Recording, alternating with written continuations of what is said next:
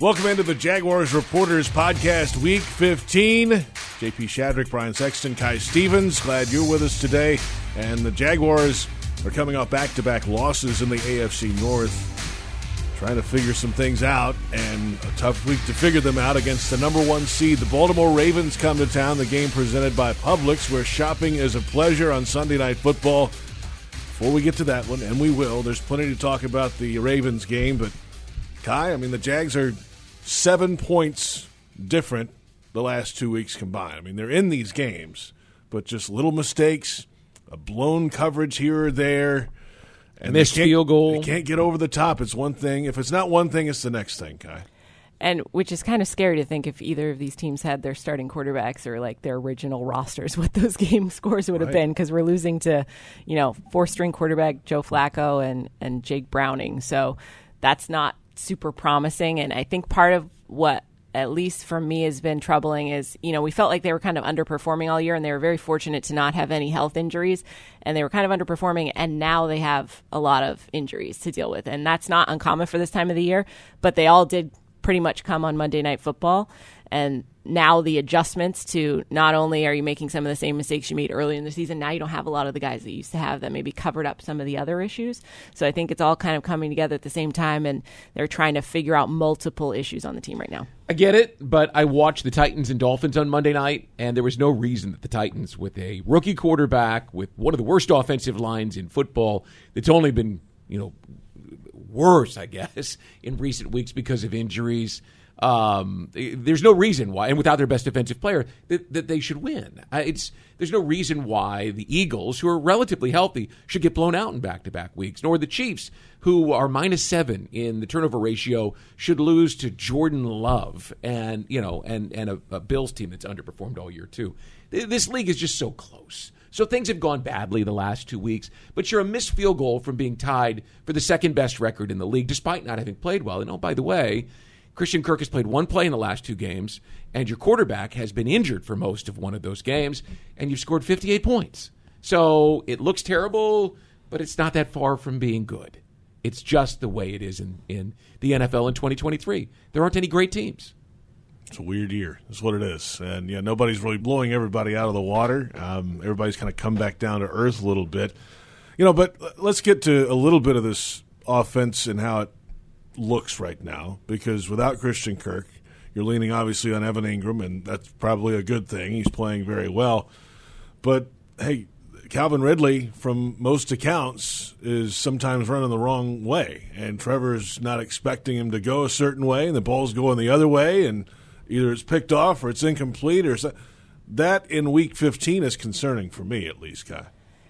It's concerning, and it's especially concerning when you talk about Christian Kirk being out, because you need everybody else to step up. And Calvin Ridley, who's someone you were very excited about getting on this team, and Trevor Lawrence don't seem to be on the same page. Maybe that's because they didn't have practice together last week, but as you mentioned, we're almost at the end of the season, so they should have a chemistry to some degree down of understanding what these plays are going to be.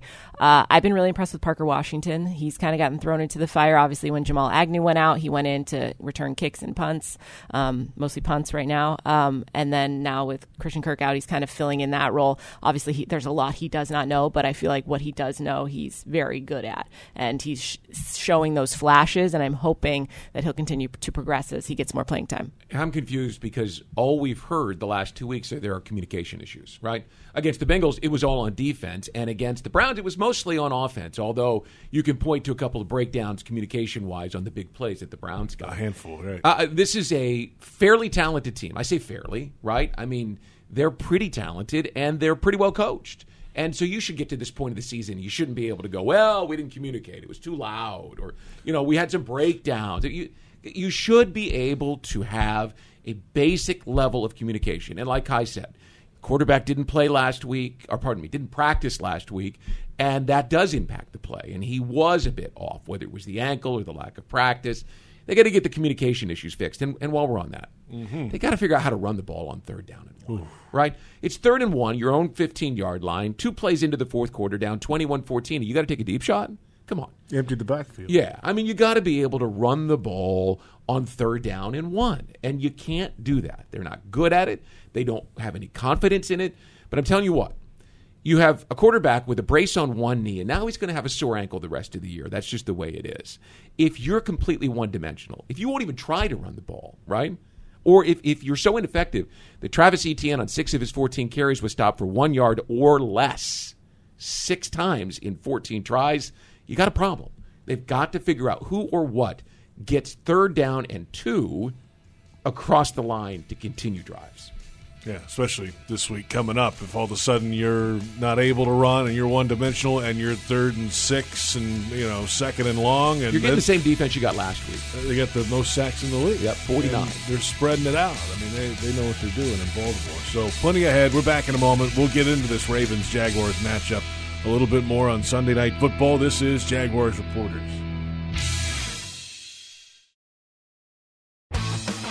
Welcome back to the Jaguars Reporters podcast. JP Shadrick, Ty Stevens, Brian Sexton. Week 15, Sunday Night Football. The first time the Jaguars, Kai, have been on Sunday Night Football since 2008. Look at all these firsts we have this year. It's fun. First in a while, I should say. Yeah, first in a long time. You should have been here in 95 when everything was first. new. Yeah. Oh, my gosh. At some point, you're like, please, no more. Right? Hey, that's the first punt return. Hey, that's the first fumble. Please stop. Did you do it every time when the game was on? You called it? It was a bad team. It's the first incompletion. It was a 4-12 team. So you were riding the firsts. Reminds me of having to sponsor foul balls on baseball broadcasts. That's the worst. Yes. This foul ball is sponsored by this glass company. Right. God, it's a 15-pitch at bat. Yeah. All right, so the Ravens are coming in, and they are the number 1 seed. The Dolphins lost inexplicably, as you talked about, on Monday night. So, hey, the Ravens, not that they needed any motivation, Kai, but now they are the number 1 seed. They are in front of everybody in the AFC with 4 to go. Their schedule's really difficult ahead, but this is a really talented team. Both sides of the ball, they're playing the best football in the AFC. It feels like this season a lot of teams, they go on runs, right? And the Ravens are on one of their runs right now. They're playing some of their best football. Earlier in the season, they had some issues on offense, trying to communication and all those things, but they seem to be in a better place with that now. And that's scary to see, especially with where the Jaguars are at and trying to figure things out. But as we know, anything can happen any week. So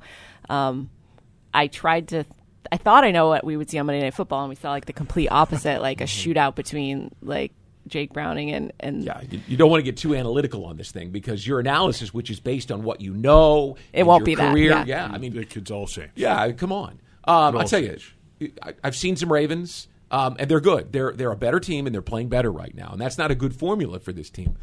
But I watched the Titans score 2 touchdowns in 4 minutes against the Dolphins, and I get it. Tyreek Hill was out. Okay, well, what if Zay Flowers gets hurt, right? I mean, you don't know what's going to happen on Sunday night. My expectation is that they will come out and they will play well because they've played okay the last couple of weeks, but turnovers or the inability to get pressure on Browning, I mean, they lost by a combined 7 points, as you mentioned. They're not that far from being able to steal a win, and that's probably what it is on Sunday, is you steal a win. I'm telling you, I watched the Eagles the last 2 weeks and thought, what? Where's their defense, right? Doug Peterson told us on Monday there is time for his team to play good football left. There's only 4 games left, but he believes there's time for them. Sunday would be a good opportunity to get that thing rolling. Again, if you win, you're right there with the Dolphins, right? And you'd be right there with the Ravens, a game back of both of those 2 teams with 3 games to play. Okay. They've been in pretty much every game. They've hung with good teams even when they haven't played a complete game. They still haven't played that complete, all 3 phases are working at highest capacity game yet. Yeah, you're right. This would be a good week to start that. The injuries are a question, though. And Kai, the list is long. It's good news on the offensive line, though. Walker Little could be back on the field this week. We'll see. I mean, Ezra Cleveland got through his knee injury okay, it sounds like. So let's see the status of the left side of the line, which has been in flux now really for most of the season. It's the line and it's the secondary that worries me, too, because, I mean, the secondary was having some of their own issues when they were healthy, and now, Tyson Campbell's out for however long. We don't know. Trey Herndon's still in the protocol. One good thing, Antonio Johnson's been getting some playing time, and he's really showing flashes as well. It's kind of similar to Parker Washington, kind of being thrown into things and showing great signs. He got that strip sack against the Browns on Sunday. So that could be something good to come out of this. Maybe seeing a little bit more from him. But yeah, I mean, and you can't complain because injuries are to everybody at this point. But it is newer for them to all deal with and all at the same time in the last couple of weeks. So that's probably the biggest thing to kind of adjust to. Yeah, I mean, when you play these big games late in the year, it sometimes comes back to the very basics of football. The Jaguars have to be able to run the ball, and the Ravens give up 4.3 yards per rush, right? That is something that they can hang their hat on. Get out there and figure out whether you got to run stretch plays or whether, and I've been saying this, please give Tank Bixby a couple of carries here and there. Just a few. In his last 10 attempts, right, he has 4 6-yard carries. You don't have that guy in the middle.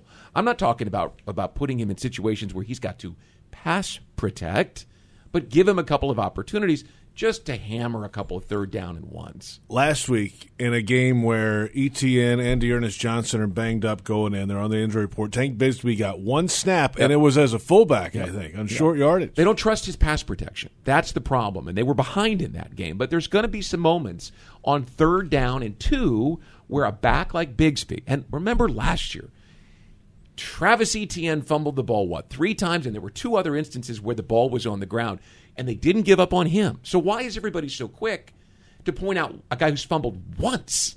He's only fumbled once, folks, once. And that had to be overturned on the field so it could be reviewed, and I didn't think it was conclusive. Find a way to run the ball, just on 3rd and 2 or short. And then the other side of it is the secondary, as Kai mentioned, has been so vulnerable. You've got to get pressure. You just have to. Guys have to win one-on-one.